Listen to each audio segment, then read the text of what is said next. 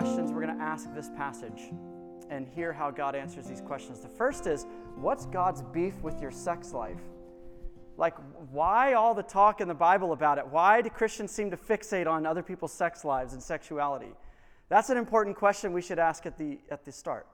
What's God's beef with our sex lives? Second, what's a wise way to face sexual temptation? And last, what's God's heart towards sexual fools? So what's his beef?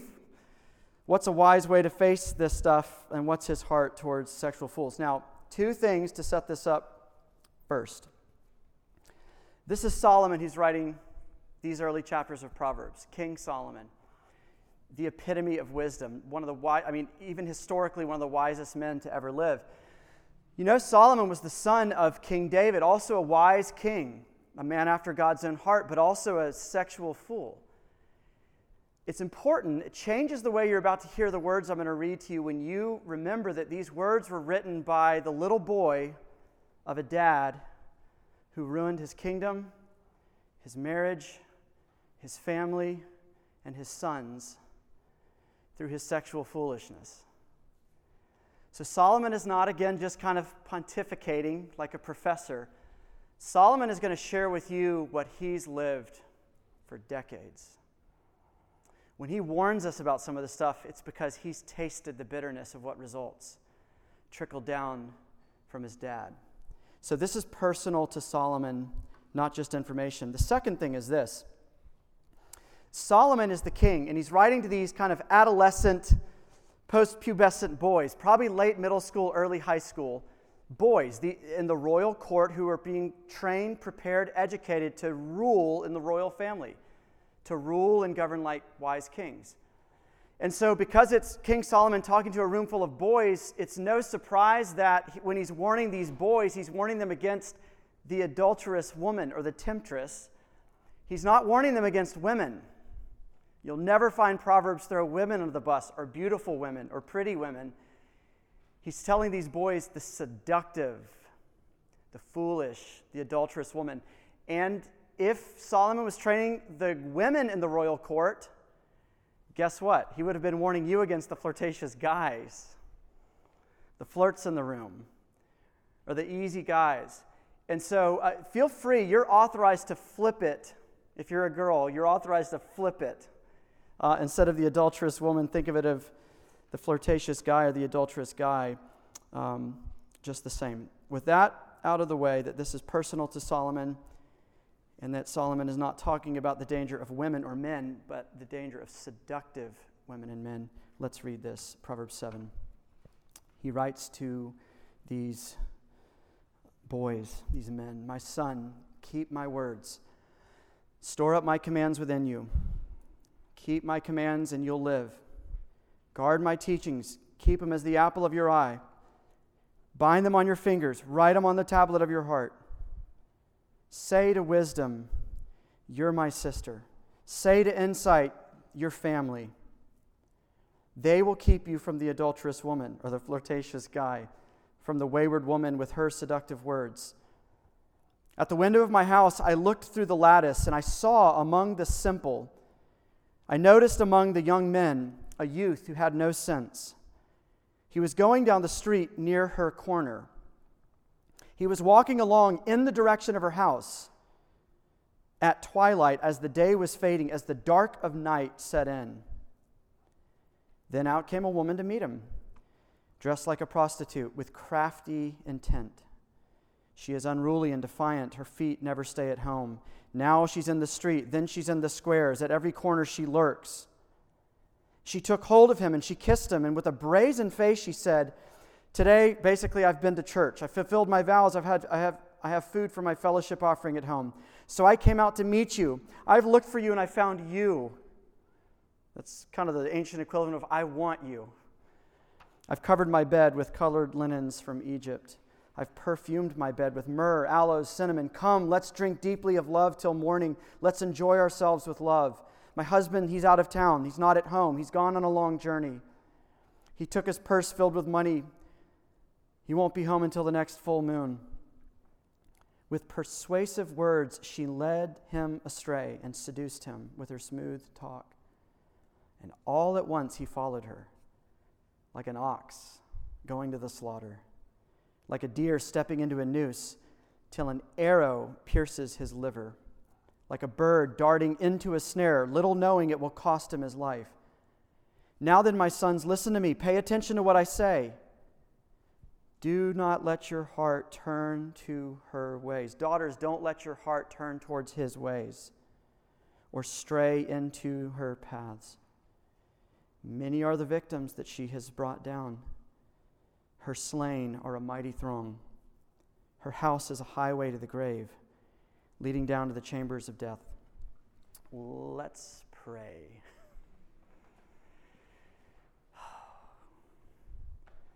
Jesus, it's complicated to read these things. It'd be one thing if we'd never lived a day of our life and we were getting like the orientation to human life, and this was like now as you go out there into the world to live your life, remember these things. But we've already lived our lives. It's a lot of water under the bridge. There's a lot of horses already out of the stable, a lot of damage done to us from other people's sexual foolishness and by us. So it's hard to hear these words when they implicate us. Oh, would you be Father to us? Would you be kind? Would you pull us near? I know some brothers and sisters in here, there's so much shame right now. This is triggering.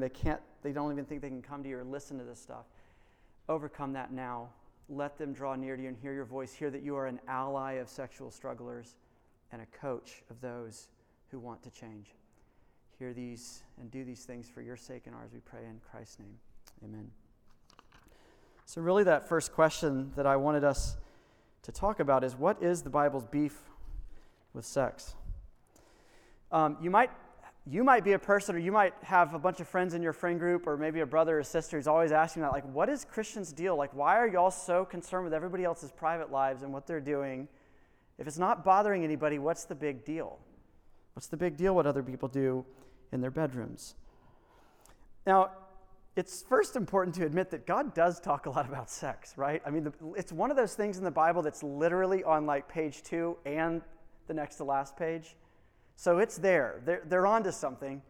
It's not a dumb question, and people aren't crazy to ask a question like that of why is this such a big deal, particularly when it comes to the Bible's views of sex or sexuality or sex outside of marriage or anything like that. If you didn't grow up familiar with the Bible, it makes all the sense in the world that's a question on your mind.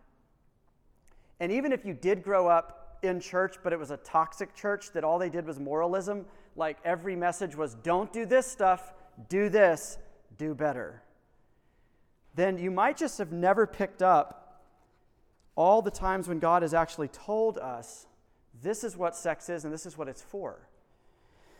And so if you didn't get that memo, you wouldn't know what he's told us in Scripture, that there's a direct, deep connection between Jesus and your sexuality. Deep.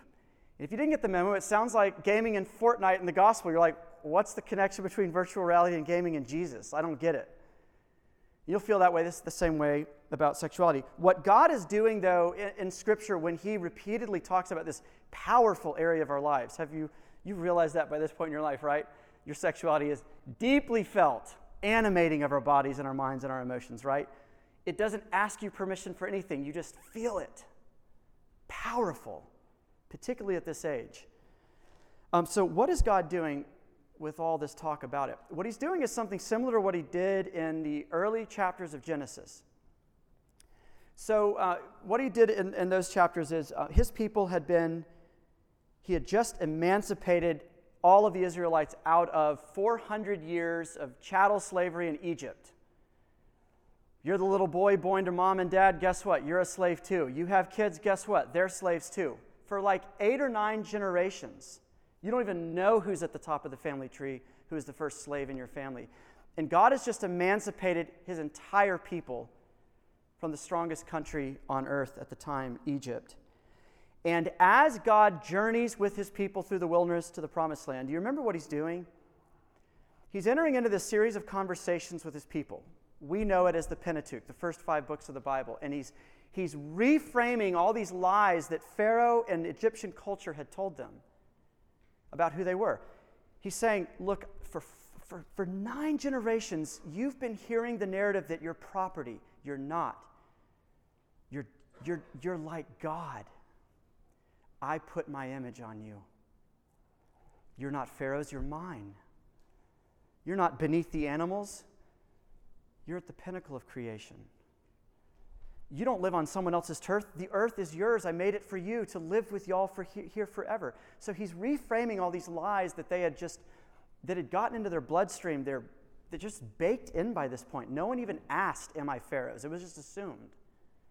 God does the same thing with each generation. It's not just in 2020. Guess what? The 1800s had warped views of sexuality too. So did the 1300s. So did 5000 BC. So what God is doing is similarly reframing and putting things right in their back place with us. It's not that he's fixated on this part of your life. It's that this is a uniquely warped and deceived area of our lives. And so the deeper the deception, the more he's going to talk to us to reframe it, to put it right back, right side up. And if you listen to him, he's going to tell you something like this. Modernism lied to your mom and your dad, the baby boom generation. Culture told your parents' generation and my parents' generation, sex is God. Sexual revolution. It's for everybody. It's God. It's nirvana. It's everything you could ever dream it to be. No rules, just right. And he's going to say to your older brothers, your older sisters, maybe some of your parents who are younger, postmodernism lied to you when it said that your sexuality is your identity. Just made that up. They lied to you. It's not true. Then he would say to us, secularism has told you, is teaching you, is whispering to you, and now it's in my bloodstream and yours, that sex is recreation. It's not that big of a deal. I mean, really fun recreation, but it's just it's like kind of an extracurricular thing, no strings attached. It's not that big a deal. You're kind of stupid if you expect it to be a big deal. Just enjoy it when you have an opportunity to, and then move on. And God is coming to us very patiently, and he's saying, it's lies. It's lies. That's not who you are. It's not how I made the world. It's not what sex is. So in short, what Scripture will tell you, what God will tell you as he corrects the record, just piece by piece, little by little, corrects the record of what your sexuality is, what sex is for. This is the essence of what he tells you. Ray Ortlund, who I've been quoting a lot, he says most everything better than me. So why mess it up and try to say it better than him? He said, romance, which you can kind of intersperse with sex or sexuality, it's not an evolution-generated mechanism for the survival of the human species. Sex, romance, sexuality came from God. It reveals God. Ultimate reality is not cold, dark, blank space out there going on forever with no meaning, message, or emotion. Ultimate reality is romance. God loves us, his people, not with a chilly indifference, but with hot passion. The gospel reveals that that is who God is. This is why God talks so much about sex. Sex and your sexuality is a signpost. It's a pointer, a really great pointer, right? But it's a pointer to a much deeper, transcendent, exhilarating reality. What's that greater reality that he says it points to? The union and exhilaration that a husband and a wife feel in that moment together in sex, united as one, is the closest human beings will ever physiologically or emotionally or spiritually experience the oneness that you have with God. A mutual vulnerability, total nakedness, totally being known and seen and accepted. Not seen and pushed away, not seen and their stomach turns, but seen and drawn in. United together as one. As on the same page as two human beings made in God's image can possibly get. That is God's marker, his signpost, his whisper to say, This is just the tortilla chips. It's just the appetizer.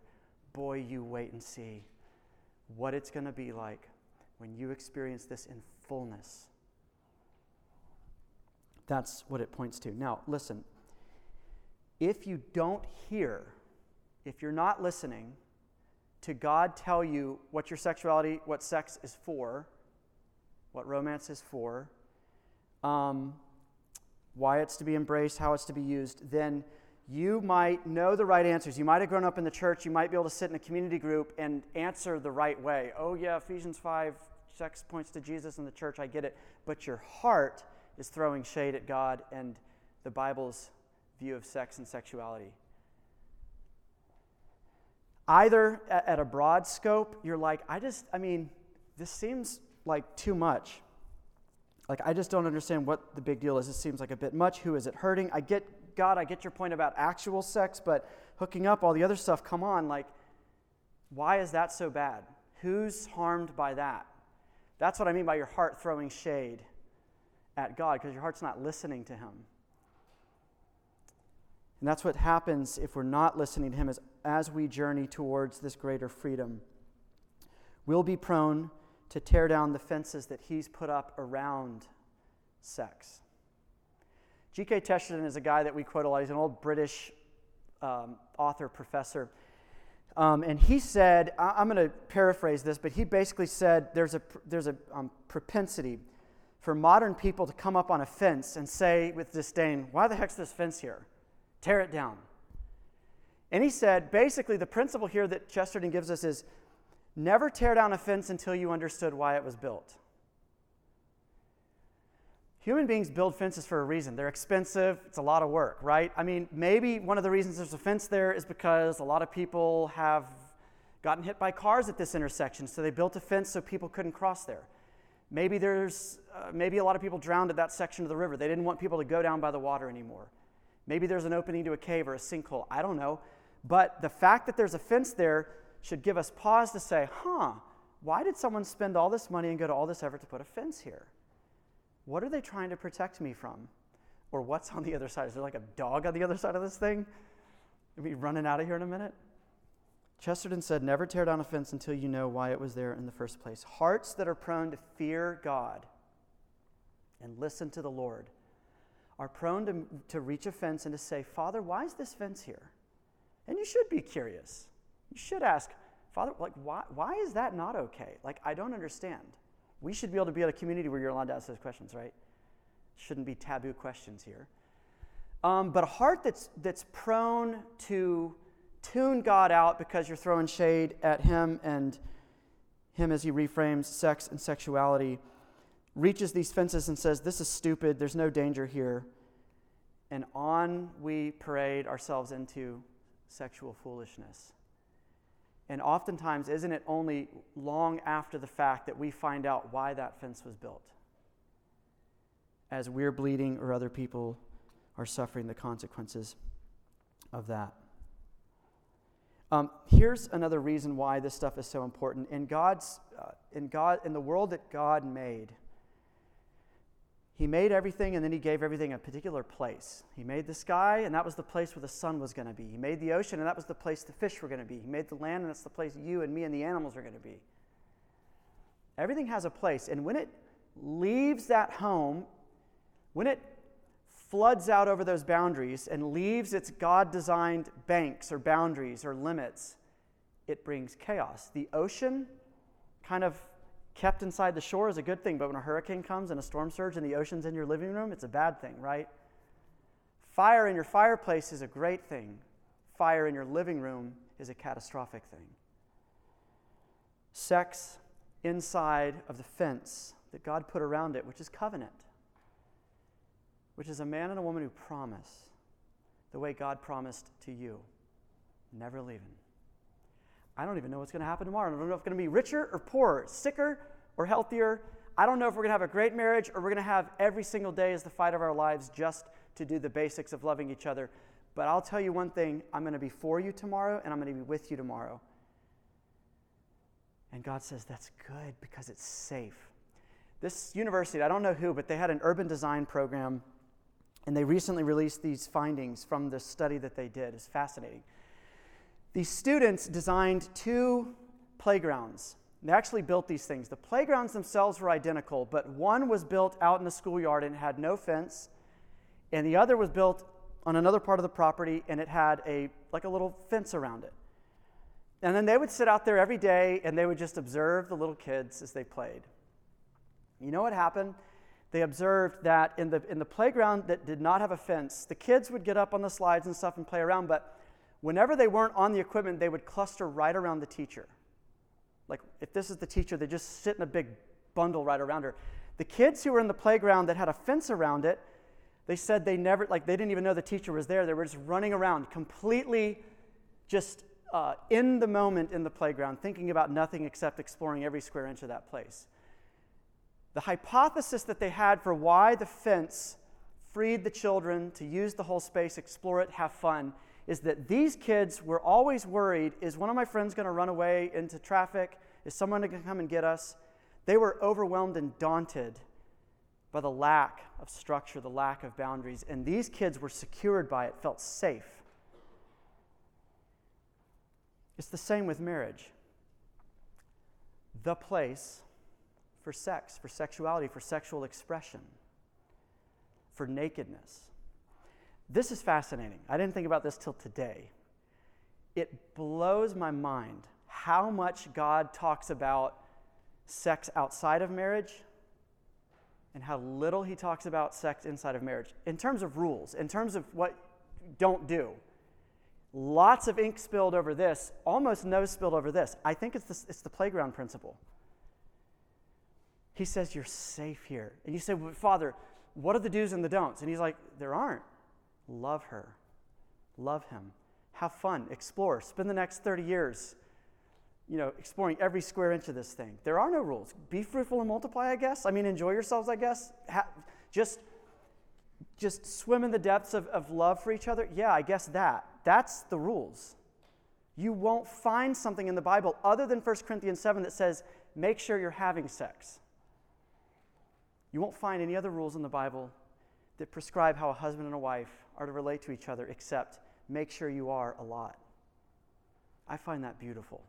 That shows you the heart of God. He's not a prude. He's not stingy. He's not a killjoy. He's protecting you from getting smashed under the train of a very powerful, very beautiful, very strong thing that he made called sex. Look, here's the last thing I'll say here before we really push on. The danger here is what a guy named David Atkinson, a theologian, said. He says, when we transcend these boundaries, when we tear down the fence because we think it's stupid or we don't understand why it's there, this is so restrictive and Puritan, like, why can't I just do what I want to do if there's 2 consenting people, and we tear that down, he says this is the danger. To say physically, I'm giving myself to you, while emotionally and spiritually, I'm holding back from covenanted commitment, which means I will not tell you I'll never leave you, I'll always be here for you, I'll always love you, is in fact to live a lie. It's like 2 actors on a stage and you're living a living mockery of the real thing. You're choosing to live in the cartoon version of human intimacy. It's a split in the personality which is ultimately stressful and destructive, and that's gentle. Because if you read Proverbs 6, which I didn't read tonight, but if you go back and read the end of Proverbs 6, God is a little bit more graphic than David Atkinson on what that brings. But friends, if you listen, you'll hear God show you beautiful and brilliant things about sex. I love how God just levels with us. There's no beating around the bush. God is not the father of the weird, sheltered, coddled kids who's like, we don't talk about that in this house. Young lady, watch your mouth. Or, my daughter would never do that. Gosh, he's the savvy dad who's like, you come in at a certain time and just he can tell. He's like, hey, where you been? And you're like, how'd you know I was there? He gets it. I find this really encouraging. He gets you. He gets you.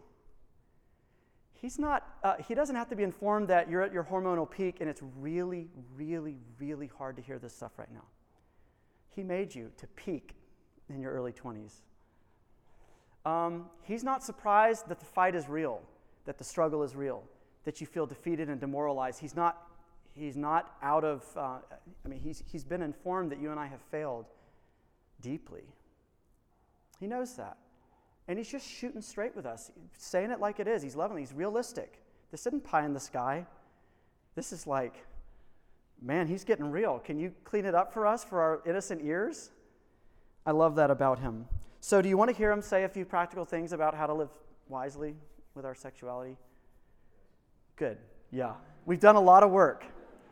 We've done a lot of work to get to the point where we can say, okay, he's not a prude, but we need to be careful. This is a really big piece of our lives.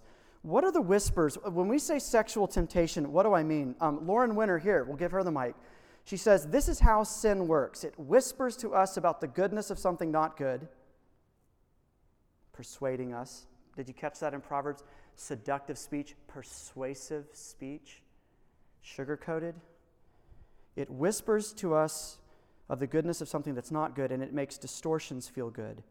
It tells us we'd be better off with pleasure in hell than holiness in heaven. That's the danger of these things, and it's riddled throughout the back half of your sheet, how this metaphorical woman talks to this metaphorical man. Persuasion and all these things. I don't even know when this was. I think it was when y'all were like between 5 and 8, like 2005 to 7, the Iraq War. You remember in 2003, the Americans went in and we like won the Iraq War, I guess, in like a few days. Blew up a ton of stuff, and we were like, got it, enemy conquered.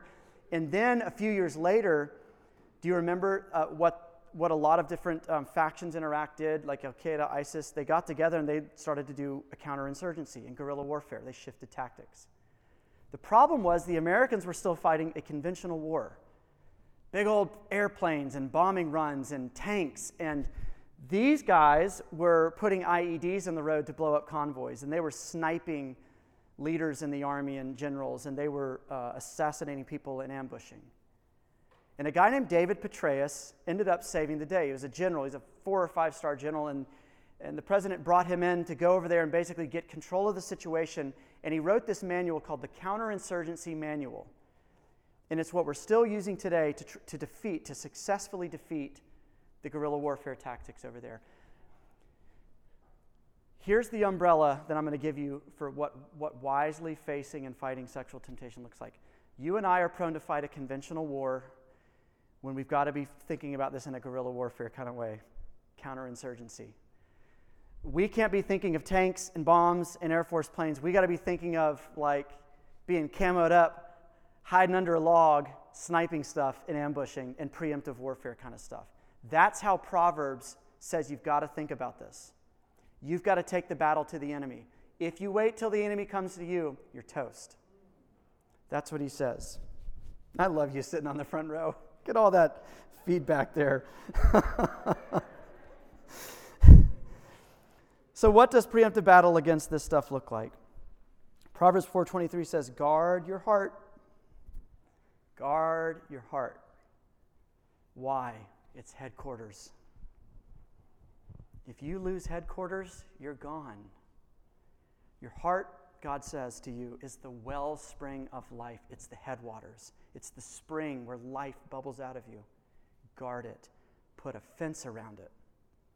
It's that important. So what does it look like to guard your heart? Well, in our passage, we get a little bit of it. Right before our passage, we get a little taste of that. Proverbs 6:25 says, don't treasure, and the word there means obsess or fixate over or daydream about the beauty of the adulterous woman, the flirtatious man, whatever, the loose person who is really just manipulating you and using you, seducing you, persuading you, has got a hold of your heart. God would tell you, as soon as you feel something grabbing a hold of your heart, particularly if it's eroticized, sexualized, he's saying, you got to cut bait and run in that moment. You can't pay attention to it. John Mark Comer, another name you've heard a lot of this year, he says, you and I become what we give our attention to. You become what you give your attention to.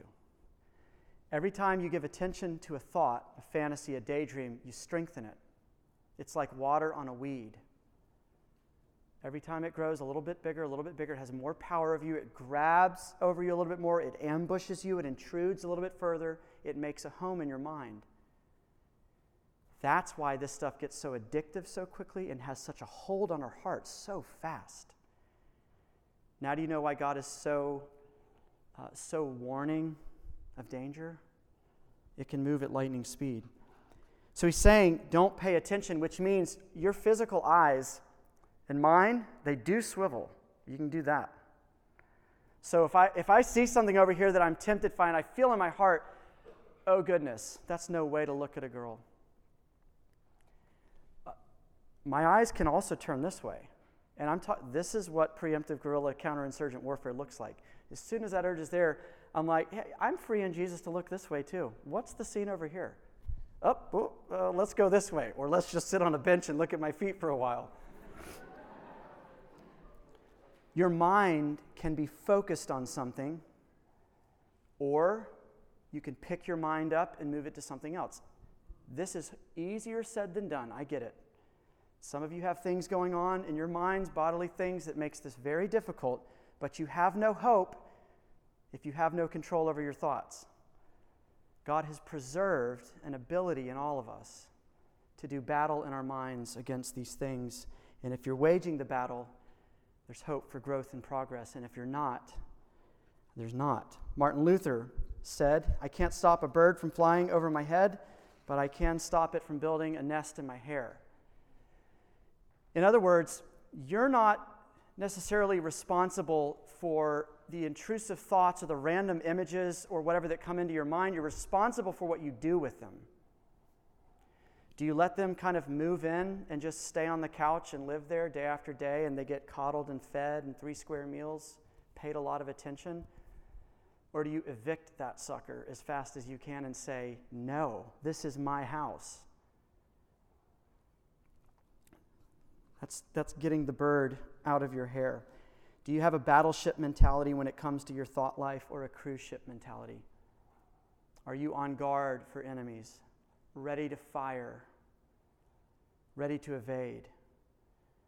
Or are you just along for the ride and you think, well, if I had this thought, I have to be authentic and true to myself to give it attention? Can we just say something about our cultural moment? Has that ever helped anybody? No. It's led a lot of people down a very deep, dark hole. We resist these thoughts. We're clear about who our enemy is and who our friend is. Another thing that God says, what Proverbs would tell us about wisely navigating and facing these things that come at us and come out of us. I would say this, God would say, don't navigate temptation. If you're thinking about, how do I get through this? I think you're thinking about it wrong. God says, run. Our God is not a scaredy cat. He doesn't scare easily. He's not a coward.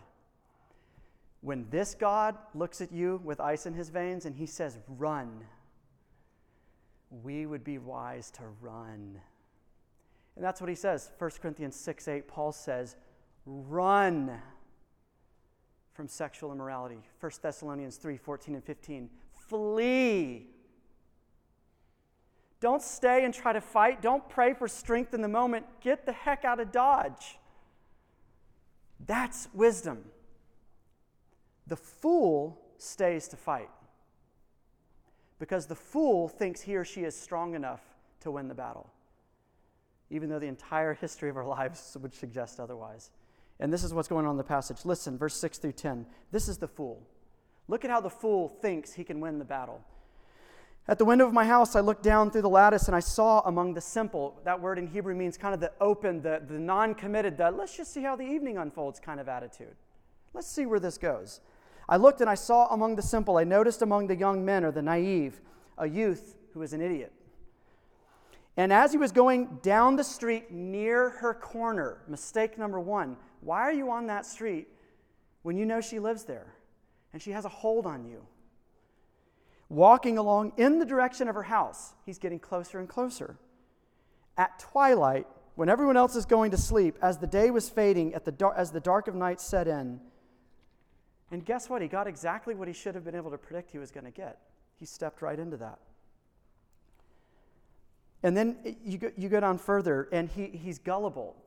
The fool is gullible too. It believes these silly things, like she says, I want you so bad. You got to ask yourself, a guy that says that so quickly to you, or a girl that says that so quickly to you, isn't it possible they've said that to a lot of other people? If it took a day to say that to you, or a night downtown, or a week, why would it be any different with anybody else? The fool believes that he really is that special. You've been looking for me? You've been waiting for me? You think I'm hot? Awesome. And Proverbs says, her house is a highway to the grave, leading down to the chambers of death. All at once he followed her like an ox going to the slaughter, like a deer stepping into the noose, because of the persuasive words. This is the danger and the things that are on the line. Fools think they have what it takes to stand in the moment and to fight and to succeed. Right before this, Proverbs 6 says, do you think you can carry an ember, a coal, close to your chest and not be burned?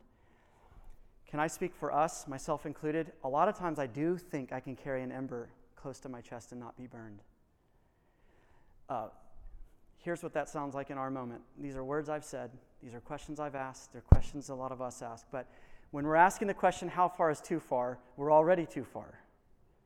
That's a how close can I carry this burning ember to my chest and it not burn me question. It's not a question in alignment with the heart of God, a question that's aware of what sex and sexuality is for. It's a heart that basically wants to know, I'm throwing shade on him. I don't agree with any of this, but for some legalistic reason, I feel like I got to follow it. So basically, how many goodies can I get without making him mad? How close can I carry this fire to my chest and not be burned? We say things like, well, I don't know, one thing led to another, and the next thing you know, that's coming out of this mentality of, I've been carrying a fire close to my chest, and I'm shocked that it burned me. It shouldn't shock us. We're the ones who decided to pull it closer, and it burned us. And so the wisdom here is God saying, run, get out of that situation. There's a brilliant quote by an atheist essayist, Ta-Nehisi Coates, and he wrote this. I love this. It captures the ethic of Proverbs. He says, I don't believe in getting in the moment and then exercising what I would say supernatural willpower. I believe in avoiding the moment.